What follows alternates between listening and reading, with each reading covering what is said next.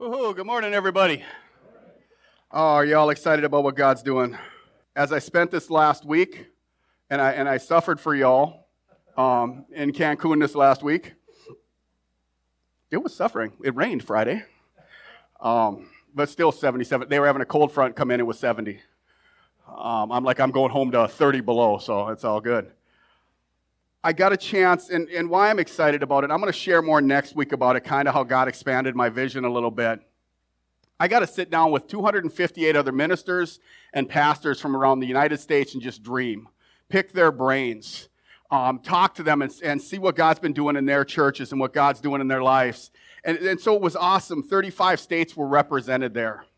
Now, the really cool thing and why I love Minnesota, and Christy came back saying, we got the best district in the United States. We probably had almost 50 people of that group was from Minnesota. And it's a bunch of pastors who are just seeking, okay, God, what do you got for us? Yes, we go to Cancun. Yes, it's with a group called Priority One. And they've been building Bible schools for Sam and Joyce Johnson, who head up Priority One, have been doing it since like 1960. The name Priority One started 20 years ago. This was their 20th year celebration. And I'll bring a map in next week of all the different places that they're working and what's going on with that. And so that's why I'm kind of excited today. So I was gone all week, came back. Again, just how the enemy tries to mess with you. Okay, so we're getting ready to leave, and we go, okay, we got to be at the airport 3 hours early, right? So we leave our airport 4.5 hours before we're supposed to be there. It took us 1 hour and 45 minutes to get to the airport that was only 2.8 miles away. Oh, yeah, traffic was horrible, construction going on. I'm like, is this Minnesota construction or is it someplace else construction? Because Minnesota, I understand, it'll take some time. But it was Minnesota construction, so it took 1 hour and 45 minutes to get there. We get there, and then there's a long line to go through customs and everything else. And as we finally make it through customs in the airport, we walk in, and our flight's now delayed 1.5 hours. I'm like, okay, sweet, let's walk around, let's get something to eat, pay way too much for food at the airport. And we sit there, and we're sitting by our gate, and all of a sudden they change our gate. I'm like, okay. So we go and run across the airport to the next gate. We were at C16.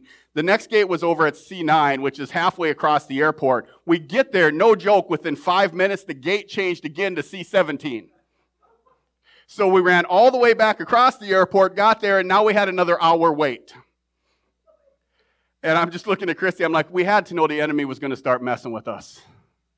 We had an amazing weekend just dreaming and relaxing and resting and getting time that we could just spend time together, not really think about anything.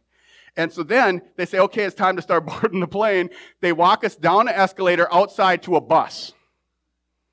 So now we all piling on a bus, and we get on the bus and everybody's like, hey, what are we going to do? I'm like, they're going to drive us to Dallas, Fort Worth. It'll be okay. They all start freaking out. I'm like, nah, I'm joking. I have no idea why we're on this bus.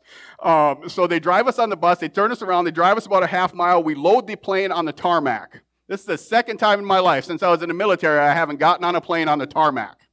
So they put the steps on. We go up, and then we have to wait a little longer on the airplane now. And I was telling Sean at the beginning, or this morning that, you know how they get on there and they always try to apologize? We're going to be leaving in 2 minutes. I'm sorry for the delays. But it's like, no, you ain't. You ain't sorry for this. You are reading the script, and you keep saying 2 minutes, and that was 20 minutes ago. Okay? And so we finally get out of there, and then we get to Minneapolis, and we land, and our gate's not open. So now we have to sit on the plane. And I looked at Christy, I'm like, seriously, you have to laugh at this. I'm like, it's not like I got anything going on tomorrow morning, hockey day, Minnesota at 8 in the morning that I got to get ready for. And so we sit, and then he goes, no, we're going to taxi to another gate, and they're ready for us. We taxi to another gate, they ain't ready for us. We sat there another 15 minutes, finally got to our gate, and then had to go through customs again. And thankfully in Minneapolis it was a little bit better, but we ended up getting home a little after midnight last night, or Saturday night. And I'm just joking the whole way, because I'm like, you knew this was going to happen. Things were going too well. We were too focused on what God had us going for. The enemy is going to try to distract you. And so when you all made your decision to follow Jesus, When you all decide you're going to change something, as Sean was talking about this morning, about raising your hands, about just hearing from God, when you start to do that, guess what? The enemy's going to do whatever he can to try to distract you. Now, see, years ago, I would have gotten frustrated, upset, and yelled at somebody. But because God's been working on me, because God's helped me mature over time, because I know these tricks are coming, the devil ain't got nothing new. He's doing the same thing today he did in the garden. He's going to take truth and twist it just enough so you believe it. It's what he does. And so as I was studying last night and studying today and studying this morning, saying, okay, God, what do you want me to share this morning?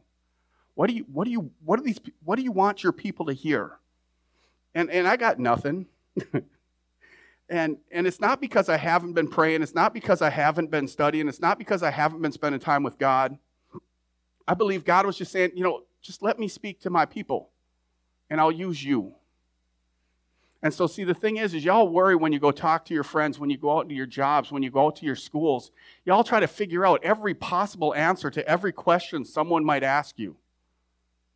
And as we all know, if we overanalyze, we analyze to paralyze, which means we end up doing nothing because we can't figure out all the answers. But Scripture is very clear about it. Scripture says, and Jesus tells us, that the Holy Spirit will give us the words we need when we need them. But see, the key to that is we have to be speaking. We can't ignore things. We can't put it off. We can't expect, there is our part to this. We want to pray, yes. I pray that God, this is God's church. He does what he wants with it. But guess what? He's given us all a part in that church. And so we pray like it depends on God, and we work like it depends on us. And when we don't, and we have to do that with our faith as well. Because when we don't do it with our faith grows stagnant. See, you got two options with your faith. It's going to be growing or it's decreasing. It doesn't stay the same. Just like if I want to go to the gym and get in shape, I'm either going to lift to stretch my muscles and stress my muscles and help them grow, or I'm not, and they're not going to grow, and because they're not going to stay the same. See, your faith has to be challenged. You can't show up for 45 minutes, an hour on Sunday morning and expect your faith to grow. Our Sunday mornings are really about it, as we were talking about, Jesus comes in the midst of us, but it's about coming in and equipping each other. It's about empowering each other. It's about encouraging each other. It's about lifting up the name of Jesus and ministering back to him so we can get filled up and spill it all over everybody. And then we come back next Sunday all dried up because we gave it all away. And we get filled up again by beginning encouraged again by each other, so the community of church that's why the community we see in the New Testament was so important to them. And when they ran into the problems, what did they do? Did they shirk? Did they shrink back from it? No, they prayed for more boldness. They said, God, give us more boldness. They said, what? No, God, give us the words we need. And again, it's taking captive every thought that the enemy wants to do it to be obedient to Christ. It's not about me shoving it down people's in their face. It's about me letting God work through me. Then my faith can grow. See, when we understand that we're not here this morning by accident, that where you live right now isn't by accident, where you're at in your life isn't an accident. It's a culmination, a lot of times, of our choices that we've made. And when we understand that our choices can truly direct the trajectory of our life, we now start to change our choices to line up with what God says. In Psalm 37:23, it says, "The Lord directs the steps of the godly." It says, "He delights in every detail of their lives." How many of y'all believe that this morning? That the Lord delights in every detail of your life. Those things you think aren't important, God cares about. Those little things that you think aren't a big deal, God wants to help you with. That's what a father does. A father comes alongside his children. See, it says in Ephesians that God has prepared good works for you in advance. He doesn't want you to stay where you're at. He's got more for you. Like I said, I dream big. And when I read that verse and I say, God's got more than I can dream, like I said, I've got 4 phases built out in our building. I've got us reaching around the world. I've got us stepping into missions and seeing lives changed in Jerusalem, Judea, Samaria, and to the utmost parts of the earth. I see our church, as I talked about last week, of being that river that's just a small little creek when it starts. But by the time we get out and we start becoming God's church, it is changing everything around us. It is bringing life to everywhere we go. It is the fresh water, the Holy Spirit, and the fresh water of Jesus pouring through us that is, like I said, jokingly spilling out on everyone around us, but it's bringing life to everything we touch, everything we come in contact with. Now, we're going to have problems. Things are going to happen. Y'all heard me talk about it before, and it's still one of my favorite verses in the Gene version of the Bible. You're going to have problems. Get over it, you big baby. Because Jesus said, I've overcome this world. And I believe that part. And so when I'm talking to myself and I say, okay, stop whining, you baby, Jesus has overcome it. And I'm like, okay, that means I'm an overcomer. Because Jesus lives in me. See, when we start running into problems, we say, yeah, I'm more than victorious. Because of Christ. And now my choices, I'll still make mistakes. I still do things wrong. I still go through that. But God's grace says, I got you covered, son. The blood of Jesus, I'm seeing you through him, not through your mistakes. Remember, we talked about it last week, that our life is hidden in Christ with God. And so when God looks at me, he looks at me through the sacrifice of his son that washed me white as snow. And he sees his perfect son and daughter when he looks at you. He no longer sees your mistakes. And when we jump in this morning, and I started looking at some stuff I had written down and some stuff I had looked at, you know, I started reading through John 4 a little bit, and I read the story this morning, and I'm going to read the story to you in John 4. And it says, at the end of 2 days, Jesus went on to Galilee. He himself had said that a prophet is not honored in his own hometown. Yet the Galileans welcomed him, for they had been in Jerusalem at the Passover celebration and had seen everything he did there. As he traveled through Galilee, he came to Cana, where he had turned water into wine.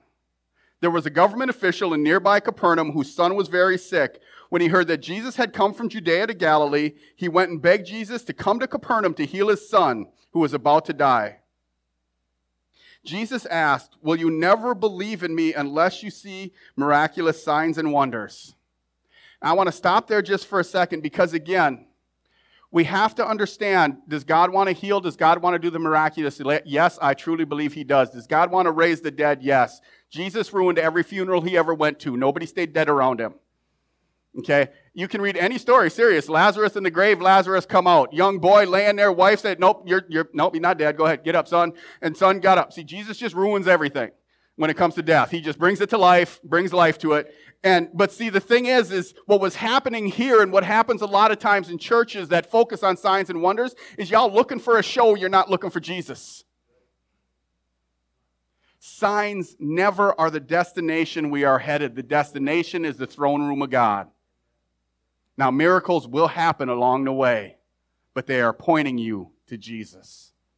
And what was happening here, why Jesus couldn't be accepted in his own hometown, and why different things like that happened is they were looking at things from a human perspective.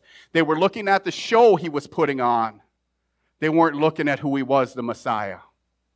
So this morning we come in here understanding that, you may see a miraculous life. And every one of you, by the way, is a miracle. The fact you are here today is a miracle. The fact I am standing up here today, I'm a miracle. Okay? So believe when I tell you guys, you got to believe that you are miracles. If we believe what Jesus says, he said you're a miracle. And so we start living out of that miracle. And so the official runs up to Jesus and said, Lord, please come now before my little boy dies. Then Jesus just nonchalantly, I'm thinking of this in my mind when I'm reading it, and again, I giggle when I read Scripture. Because this dude walks up and says, my son's going to die, Jesus, you got to come now. And he's like, no worries, dude, your son's going to live. Did the guy argue with him? Let's read on and find out. And the man believed what Jesus said and went home. See, the reason sometimes we don't see things happen is we question, does God really want to do it? But if Jesus said it, it's done. See, the man just believed it. He said, nah, your son's going to live. He believed him. Said while the man was on his way home, some of his servants met him with the news that his son was alive and well. He asked that when the boy had begun to get better, and they replied, yesterday afternoon about 1 o'clock, his fever suddenly disappeared. Then the father realized that was the very time Jesus had told him, your son will live. And his entire household believed in Jesus. See, too often we spend too much time praying for the saved and not the unsaved. Jesus did miracles to bring people to home, bring people into the kingdom. He didn't do miracles to save the people who were already following him. Because they were already saved. They were already going to heaven. We all going to heaven. We got to start praying for unsaved people. I've talked to friends of mine who've seen miracles happen, and they go into restaurants and they'll pray for somebody, and that very story will come to life before their eyes. It was somebody who didn't believe in Jesus. They're like, hey, can I pray for you today? They're like, yeah, go ahead. All of a sudden, Jesus does a miracle, and all of a sudden, guess what? That person is now a son and daughter of the King. Because somebody who believed God was who he says he was, and said, I'm just going to pray for this person who says they don't believe in you. See, the people got to see Jesus in us. We want to see lives changed. We want to see communities changed. We got to press into God, let God change us, and then just be the hands and feet of Jesus. I told you last week I was going to start a series on the upside down teachings of Jesus, but I'm starting that next week. Because as I was sitting there this last week and listening to these missionaries, listening to these people who are going around the world changing lives, something came to my realization in the upside down teaching of Jesus that I knew, but it never really hit my heart before. And I had to write it down in my notebook. And basically it came down to the fact that if we want our building to go debt-free, if we want to build our building out on the land, we've got to invest in people who don't have buildings. The upside-down teaching of Jesus says, give and you'll receive. And so guess what we're going to be doing? I've got some exciting news about something we're going to partner with some other churches to do. I'm going to share that next week, so come back next week for that. See, sometimes, and this is what happened to me this week, is we need to go back to the beginning. We need to go back to where it was all started, on our knees at the cross in front of Jesus, and get a fresh infilling of the Holy Spirit. See, the blessing and the baptism of the Holy Spirit we receive doesn't go away, but we see throughout Scripture where you can be filled even more than you are today. And that's where I want to get back to, so that's why I went back to the beginning. I said, okay, God, here I am. What do you got? I've restarted some prayer time, that is my prayer.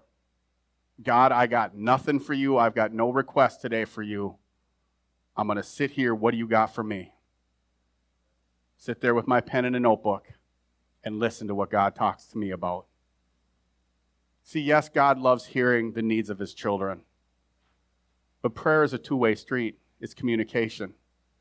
If you're married, if all you ever did was one of you talked all the time, what happens? You guys don't like listening to me for a half an hour. Let's just be honest. If all your day was listening to me speak, are we communicating? If the only time we ever got together was me speaking or you speaking to me, are we creating a relationship? See, in order to define and establish and grow that relationship with God, we got to hear from him as well. So sometimes we got to sit and be quiet. He says, be still and know that I am God. But he also says, go get to work. See, when we go back, as Jesus did in this story, he went back to where his first miracle started, turning water to wine. You have to decide this morning, what do you need to believe God for again? Some of y'all have given up on a prayer that you started praying and believed God was going to heal, and it hasn't happened yet, and so you've given up on it. I'm challenging you this morning to go back to it and hear from God again. The second thing we see in this story was sometimes we got to get desperate to see God move. This father, his son was dying. And as a parent, you know what you would do if your kids are sick. You are desperate to see something happen. See, how desperate are you to see God change you? Or does it just sound like a good deal? How desperate are you to see God change your family? Has it dropped you to your knees? Has it broken you like it did with Nehemiah, seeing the walls crumbled around Israel, where you just weep over broken people? That was something that got birthed in me again this last week, was how we have it really easy, and there are a lot of people who don't. There are a lot of countries who've got less than we do, but they are seeing God move because they're desperate. They got nothing else but God. We got to get back to being desperate to see God move. And it doesn't matter where it's at. We just got to trust that God's going to do what he said he's going to do. See, Jesus understood that he understood that he had to keep moving, that he had to keep reaching people. You think, and it's something I read last night that jumped out, and I'm going to talk about it later on this year. But everything Jesus did, and Jesus, why did he say he came? Y'all, to seek and save the lost. Is that what your life is about? Because when we read those parables, remember the lost coin and the lost, or the son, the prodigal son and the lost sheep, as we even sang about it this morning, Jesus was all about what was lost. And if we say we're Christians and we say we're following Christ, our lives should mimic that and mirror that our lives are about those who are lost. They're not about my comfort. They're not about what makes my life easier, but how can I help somebody else? And see, when the man heard that Jesus had arrived in Galilee, he went to him and he got desperate in front of him, saying, "Hey, come and save my son. He's about to die." But see, sometimes what we got to understand is that our faith is going to be measured in miles and not minutes. How long are you willing to pray for that loved one that doesn't know Jesus? How long are you willing to pray for that healing that you need? See, sometimes it's going to take months, years. You just don't know. You all know my story. It took 33 years, but I had an uncle who prayed for me for 33 years.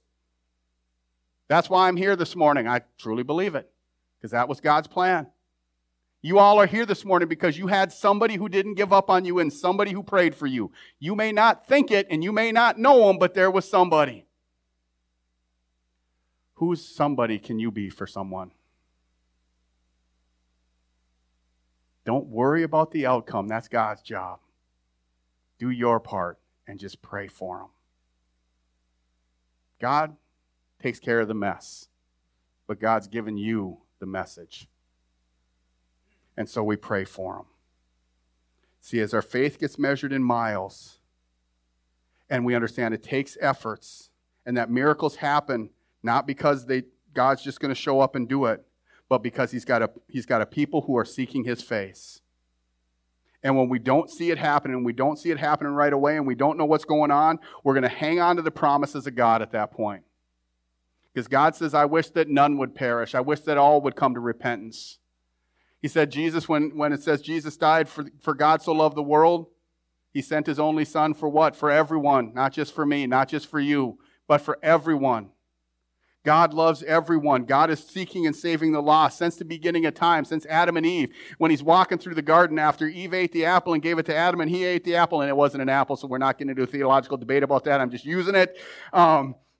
He's walking through the garden. He's like, "Adam, where are you?" Again, I look at this, and I'm like, okay, this is the creator of the universe. He knows everything. Adam and Eve thinking they hiding. He's like, "Adam." And I know he's like, I had a Rottweiler. And he tried to hide in like this much grass. And you could see his head. The dude was 140 pounds. And so he wasn't hiding in this much grass. But, and I know you all have seen this happen if you've got a dog. They got that look like if he don't look at me, if I don't look at him, he won't see me. So they look away. And I'm thinking that's what Adam and Eve were doing in the Garden of Eden, because God knew right where they were. I'm thinking, well, okay, just don't look at him. Don't make eye contact. You won't see we're here. Adam, where are you? And I know God is giggling. Okay, at least my God laughs. I don't know about your God. My God laughs.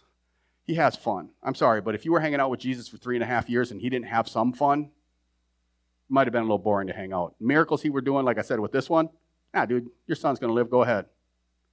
You know the people hanging out with him are like, seriously? That just happened? That's cool. See, when you guys came in this morning, that's how I felt. Seriously, God, this is what you're doing? This is cool. He's still the same God. He's never changed. He never will. Get to the last book. Jesus is the same today, yesterday, and forever. He's not going to change. So what we need to do in the story that we just read was the guy wasn't seeking a miracle. He was seeking Jesus, and he gave him a miracle. See, when we seek Jesus above all else, he says, seek my kingdom first, and everything else will be added to you. So if you need to see something happen in your life, seek Jesus and go help someone else. Because that's how God works. As you give, you can receive. And so when we're giving out of our time, when we're giving out of our finances, when we're giving out of a word to somebody, God is saying, I'm with you. And when you give it away, it says it's going to come back to you, pressed down, shaken. Better than you could ever imagine is what God's word says.